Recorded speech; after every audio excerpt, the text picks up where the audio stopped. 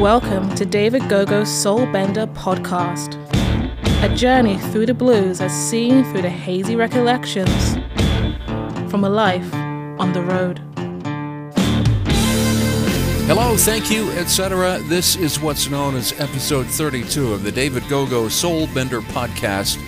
Thanks for your ongoing support at paypal.me/gogoguitar, and please keep those questions coming. You can email soulbenderpodcast@gmail.com or fire up the amazing machine that records your voice on our Anchor page. The new Go-Go album is being bolted together at David's secret underground lair, which is on top of a mountain. So hopefully that mountain is not an active volcano. And noted blues harpman, fabled monkey junker, and Juno Award winner Steve Mariner is heavily involved. I was going to make some sort of Rhyme of the Ancient Mariner reference, but Steve was born in 1984, so that's not going to work. Anywho, here comes a chat with lots of Steve and David, a slice of Steve's latest album, and very little of me.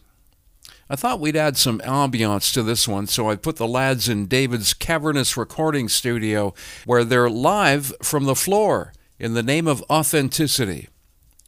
Today's $10 word is authenticity.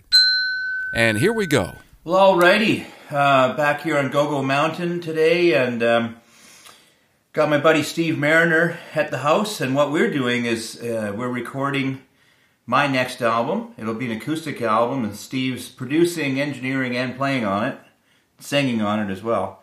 And we're just at day 3, but we'll talk about that in a future episode. But we're here to talk to Steve about his new album. His new album comes out July 2nd. On the Stony Plain record label, and the album's called Hope Dies Last. Hi, Mariner. Hello, Go-Go. So, tell me about. Well, let's roll it back. We were trying to think the other day, like we don't remember the first time we met, right? No, I assume it's sometime sort of in the early to mid 2000s, but I feel like the first time I really remember hanging out was at a Harvest Jazz and Blues Festival in Fredericton, where we were both playing, and then we took to the streets and investigated some late night music, courtesy of Bharath Rajakumar, great harp player from Montreal. And I think there was another couple Ottawa hangs, maybe at the Rainbow or at Irene's or something like that. But, yeah. I seem to remember Ottawa Blues Fest, and there was something in the Armory, and you were going to play with us, but then you took off with Kim Wilson instead from the Fabulous Thunderbirds. Okay. You ditched me for Kim Wilson. Oh. Apologies. Yeah, my regrets. Yeah, so that would have been, that's like 20 years ago. It's 2002, I believe that was. And you are 36 years old? I am, yeah. So what got you into music in the first place? When I was a kid, I saw the Back to the Future film. Oh, wow. And that famous scene where he's, in 1955, Michael J. Fox's character, Marty McFly, and he joins the band on stage and does a rendition of Johnny Be Good. From that moment on, from hearing that tune and just seeing the visual of like a dude rocking on stage with a bright red 335, I was hooked.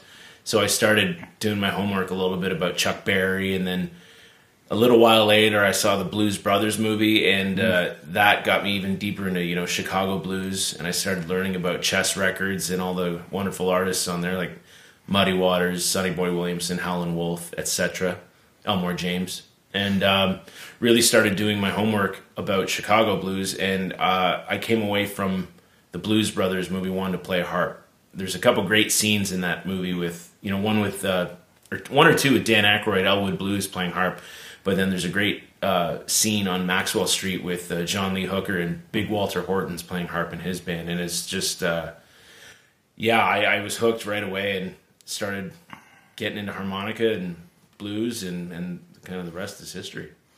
So for the listeners that don't know, when Steve says harp, that's a blues term for harmonica. Mouth organ. Two things, or misery whistle as we like to call it. Two things. It's funny, because I'm a hell of a lot older than you, but that Back to the Future scene was pretty iconic. And you can tell Michael J. Fox actually plays the guitar. Yeah. And that's what I liked about him. I'm like, wow, the guy actually plays. Because nothing pisses me off more than you watch some film and there's some fucker that it's just, and it's so bad. Like the continuity is so bad, you just tell they can't play. Or it's a scene in the 50s and they're playing a 1980s Kramer or something. Oh, I know. I know. That vexes me as well. But the scene from the Blues Brothers, and there's a million great scenes in the Blues Brothers, but that scene on Maxwell Street with John Lee Hooker is probably some of my, like, what, 2 minutes long? Yeah. Might be some of the best 2 minutes of film I've ever seen. I always, because Hook's on it and it's a killer. What is it? Fuzzy on bass? Calvin Fuzz Jones. Yeah. Oh, Jones, yeah. But Walter Horton, here's a funny thing. We were talking the other day when we were recording about Muddy Waters and the Hard Again album, which I think is one of the best blues records just ever. Oh, yeah. Ever made. Totally agree. And Johnny Winter produced it.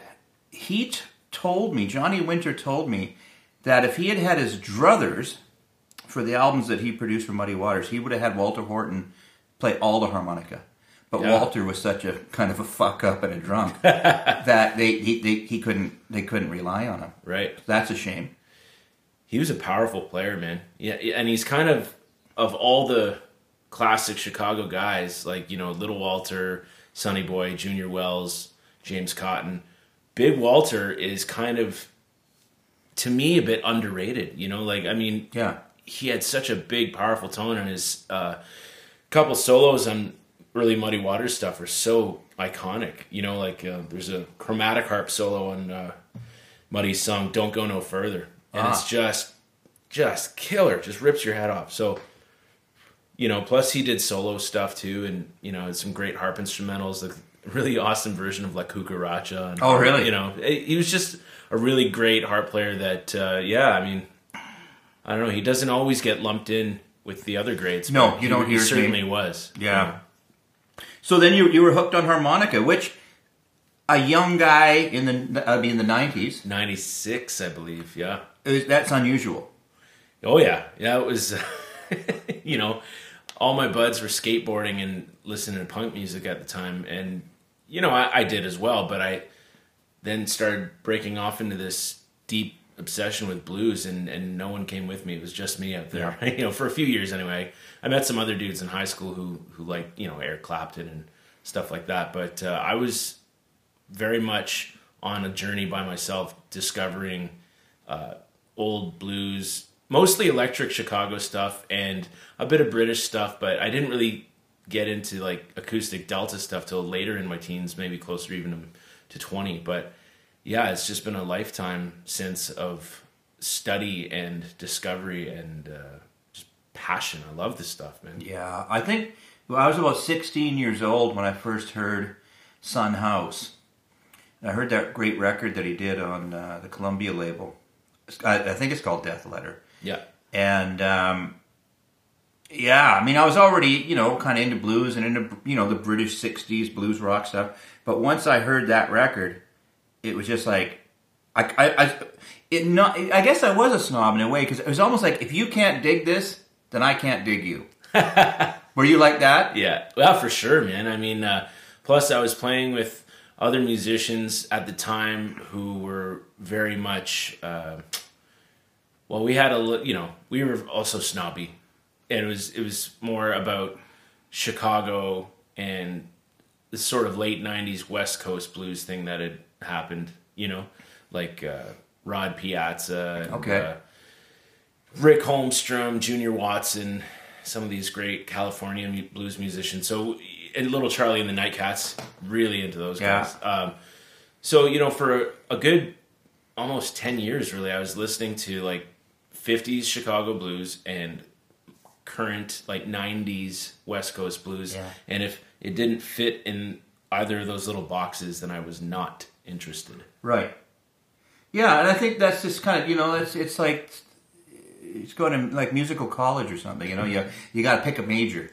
For sure. You know, I mean, the funny thing is I've grappled with it since, you know, I mean, I've always loved so many different styles of music and different bands, you know, but during this time of kind of tunnel vision where I zeroed in on just the really traditional blues stuff, I almost felt like this sort of guilt or like shame for liking, you know, Aerosmith. I've always loved Aerosmith or like CCR or any number of like random bands. Huey Lewis and the News have been my favorite band since I was, you know, like really young, you know. So yeah, I had this sort of guilt about, no one told me. I wish someone had told me that it was okay to like everything, you know, but we were in this little bubble of like, no, man, if it's not this, then it ain't the real shit, like, you know. Yeah. Which, I mean, makes you, like you say, you major in it and you get really immersed in that thing. And on the one hand, it's helpful, but if left too long, it can be stifling. Yeah, absolutely, absolutely. So for people that aren't familiar with your career, tell us how you started playing live, and who were you playing with? Was it people your age? No, it was never people my age till much later. You know, so I took harmonica lessons from a guy named Larry the Bird Mutham, who's since passed away. But after about a year of tutelage, he invited me to one of his gigs at Irene's, actually, in Ottawa, Ontario. And I was 12, and he asked me to sit in for 3 songs, and my parents came, and because they were escorting me, it was okay for me to be in the bar, you know. I think also that they served food, but, you know, anyway. So I got in, and I got up and did 3 songs. It was my first time being on stage, and I was nervous as hell, but I also knew from the downbeat that that's exactly where I wanted to be and what I wanted to do. So I started sort of following Larry around for the next year or so, just sitting in with his band. And then through him, I met a bunch of different musicians on the Ottawa scene. That's how I met Scott Doubt for the first time, who is a great guitarist, but now a fantastic photographer. That's how I met Tony D. That's how I met lots of people around the Ottawa music scene. Matt Saab, our drummer in Monkey Junk. You know, I met Matt through Larry. So I would just follow Larry for about a year, and then Tony D was playing Tuesday nights at the Rainbow. I think it was the summer of '98. So I started going down every week, and he started getting me up to play, and then we became friends, and you know how it is. You start meeting everybody, and then there was a couple different blues jams I'd go sit in at, and I met a piano player by the name of Johnny Russell, who had a band called the Johnny Russell Band, and he started hiring me to play harmonica with him when I was about 14. So around age 14 and 15, I was playing with Johnny, and then I met J.W. Jones and joined his band for a couple years, and then I left when I went to university, and then I dropped out of university to go on the road with Harry Manx, whom I met along the way somewhere, and I toured with Harry for about 2 years. I kind of look at that as my actual sort of post-secondary education. Touring with Harry was a lifetime's worth of information and learning, musical and professional, you know. And he kicked me out to go make my own record around 2007, and I put out a record and went on tour, played all the shitty bars in Western Canada, and went home with my tail between my legs, and not long after that, Monkey Junk happened in the spring of 2008, and we kind of got started pretty quickly, you know, we just started playing at Irene's on Sunday nights, and after a couple months it was packed all the time, and then we started recording, and we put out a record, and then a couple years later we won a Juno, and then we were all partying in Ottawa. That's right. When I first met you, you were known as Southside Steve Mariner. Was it Kim Wilson that said Southside of what? No, that was Billy Branch. Was it Billy Branch? Billy Branch from Chicago, yeah. I was something like 15, you know. He was in town doing the Blues in the Schools thing, and there was a jam at the Rainbow, and a bunch of people had talked me up to him, and you know, I knew who he was. Obviously, I was a fan, and we go into the bar, and I'm like 15. I'm really eager, and someone brings me up to him and says, "Billy, this is Southside Steve," and he turns around. He's got like a glass of, I think, like Crevassier. He turns around, and he looks, he goes, "Southside of what?" And I felt about this tiny, I just shrunk, you know. But since then, he's been really friendly and really supportive. He's always been, you know, we've had a great couple hangs over the years and jammed and stuff, and he's been a big supporter. And that we were talking about that today, about what we've really missed with the pandemic, especially in the summertime. Mind you, there's a lot of festivals in Canada now in the wintertime too, but it's the hang with other musicians. That's what we miss. Maybe besides not being able to work and, you know, and are up, you know, just being stuck at home, or Yeah. you know, we're used to being Sure. these crazy traveling musicians, but we miss the hang with those guys. So Monkey Junk, it's been like what, 13 years? It has been 13 years, yeah. Although, you know, for the past year we haven't done a lot. Yeah. But And how many? Is it 4 albums? 5. 5. Yeah, we've got 5 records out. Yeah, you know, it's we were talking about making another one, and then a pandemic, so that's sort of sidelined everything for a time, and we'll see when it feels right to get back in there. But I'm sure we'll do another one at some point. Right. But you've made your own album, so why don't we have a listen to a song from the new album? I said earlier it comes up July 2nd, or maybe Scott said that. I did not. Hope Dies Last is the name of the album. What song are we going to hear? This is the single. It's called How High. I co-wrote it with a guy named Chris Kirby from the Maritimes. He's from Newfoundland but lives in Nova Scotia now. It's just a rockin' little tune, and features Jimmy Boskill on lead guitar, Darcy Yates on the bass, and Glenn Milcham on the drums. I'm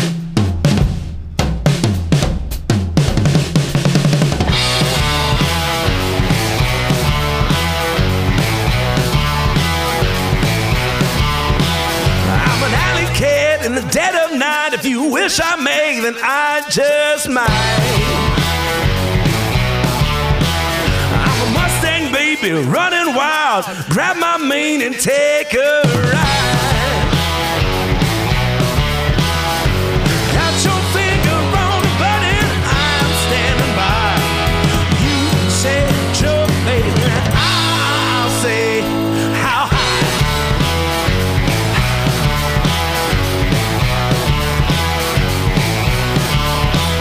I'm a puppy dog with a big old bone. Just call my name and I'll bring it on home. I'm a honeybee, but I don't sting, but I'll sting all night if it's your thing. All right. I don't need no explanation, don't need no reason why. You say Joe and I'll say how high. How high? How high? How high? Yeah, yeah.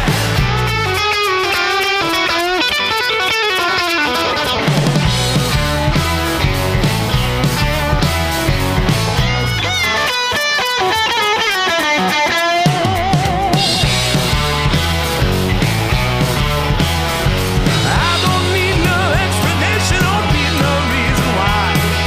Got your finger on the button, I'm standing by. You say Joe and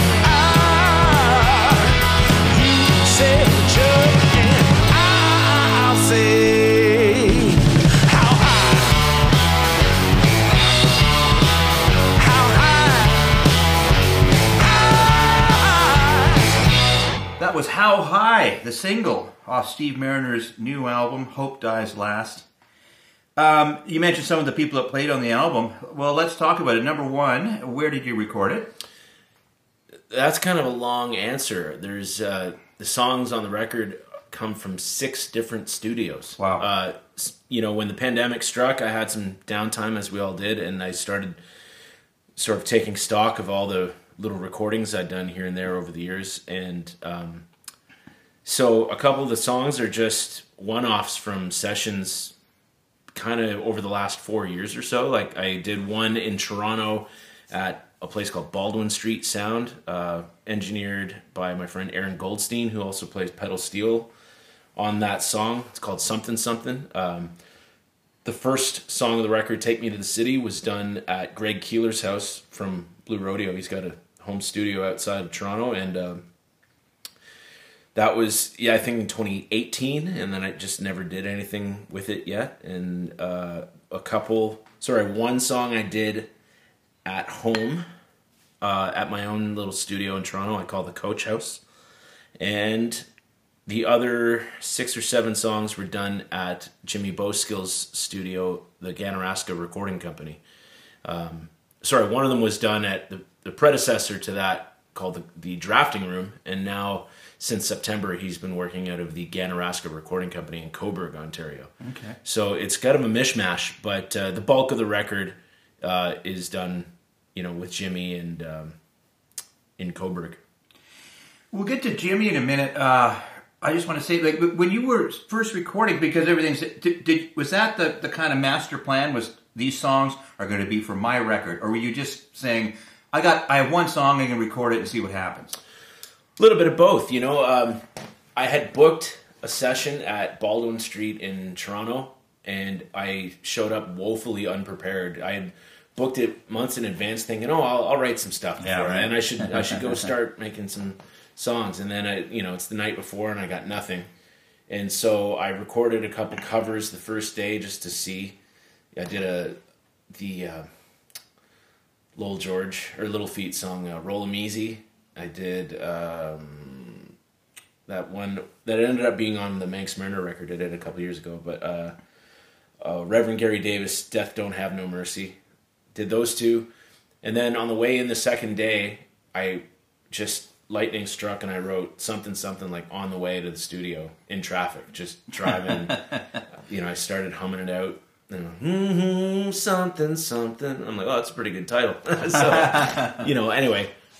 So yeah, that one just kind of popped up like that. I had booked the session at Keeler's a little later with 4 songs ready to go, with the intentions of recording them for a record of my own. And then, things happen, other projects pop up, and they just kind of got sidelined for a while. And then once around March or April of last year, right in the beginning of the pandemic, I realized, okay, well, I got 4 workable songs here, so why don't I just go in and do another couple sessions and fill out a record, and then I'll have a record. And right. That's what we have now.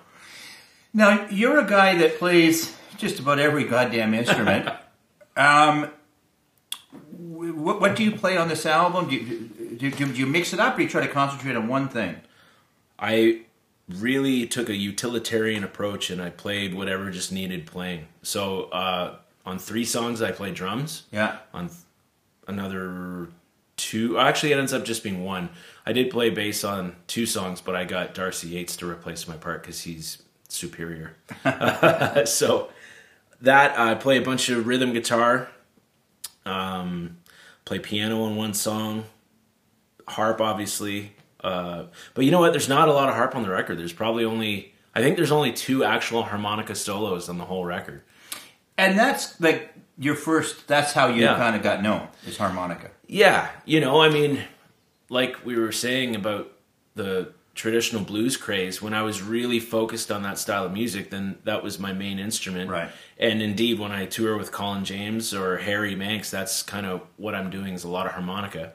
But when it comes to my own music, I really enjoy just playing guitar and singing, and right. I use the harmonica as any other voice. Like if the song requires it, I'll play it. And if it doesn't, I won't. And it doesn't matter. We'll briefly talk about Jimmy Boskill, because when I met Jimmy, he was, it's like when you started, he was like this young teenager. Oh, yeah. But he was amazing. I remember they asked me, there was some kind of a thing in a newspaper.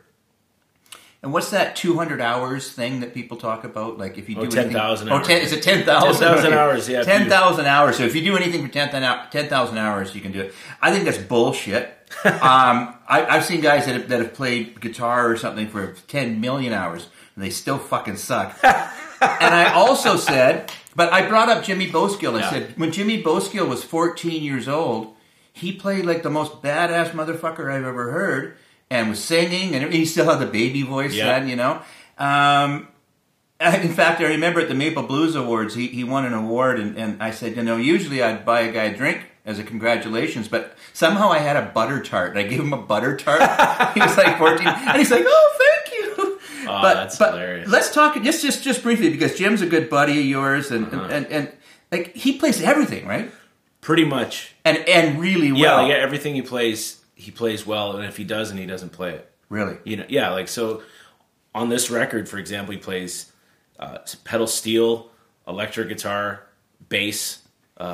He does a string, like a one-man string section. On the last song, he plays like 10 string parts or something. Harmony vocals. I think that's it this time, but he plays keys, he plays harmonica, he plays everything. He's he's the most natural musician I've ever met. Yeah, and besides his own music and recording people, he also is with the Sheepdogs. That's right. And occasionally with Blue Rodeo. Is that right? Yeah. So like he's the lead guitarist at the Sheepdogs. Wow. Also in Blue Rodeo, he plays pedal steel and mandolin, I think. Or whatever they need, yeah. Yeah, you know, he's the utility guy for rodeo. And I mean, really, it's just freakish how good he is at every instrument. And I'm not like technically, you know, he's of course got technical prowess, but taste, man. Like, like he's just, you know, he doesn't sound like a lead guitar player trying to play pedal steel or mandolin. He sounds like he sounds like that's his only vocation, whatever he's doing at the time. It's crazy, you know? I remember I was involved with the Johnny Winter tribute concert in Picton, Ontario, and at the end, it was a bunch of people on the bill, and at the end of the night, they do the big clusterfuck jam. Yeah. But you know, there was myself on guitar, Paul Delorier, Rick Fiennes, like a bunch of people, and Jimmy just kind of looked and went, "Well, I'll just play mandolin," and he brought out this electric mandolin and blew everyone's tits off. Yeah, man. Mandolin might be the thing he's greatest at. I mean, I don't know. It's tough to say, but he's just so freakishly good at mandolin. It was really you know good. I mean, it was unreal. He can rip like bluegrass stuff, like lightning fast bluegrass licks, or he can play, you know, really pretty folk music, or he does this weird electric hybrid of everything he knows and plays like electric blues mandolin. It's bizarre and awesome. Well, enough about that fucker. Let's talk more about you. All right. So here's the weird thing, and we can kind of see the light at the end of the tunnel here with the whole COVID and the lockdown, because that's the whole thing about making a record in these times is how do you get out there and tour it? How do you know, the business was so fucked before the pandemic anyways, but the only way to really sell, like physically sell copies of your album is to go on the road. Right. And we can't go on the road. How do you feel about, you know, your record's coming out July 2nd. How do you feel about the next 6 months, which will be so important? Well, I kind of feel like whenever I do get some gigs, the songs will still be new. People won't have heard them live yet, so they'll be new for them, and then I'll have a whole lot of copies to sell. Also, I just think, you know what, man, there's some pretty fun tunes on there, and maybe people get to rock out to them this summer and just put them on while they're at the cottage or barbecuing or whatever, you know?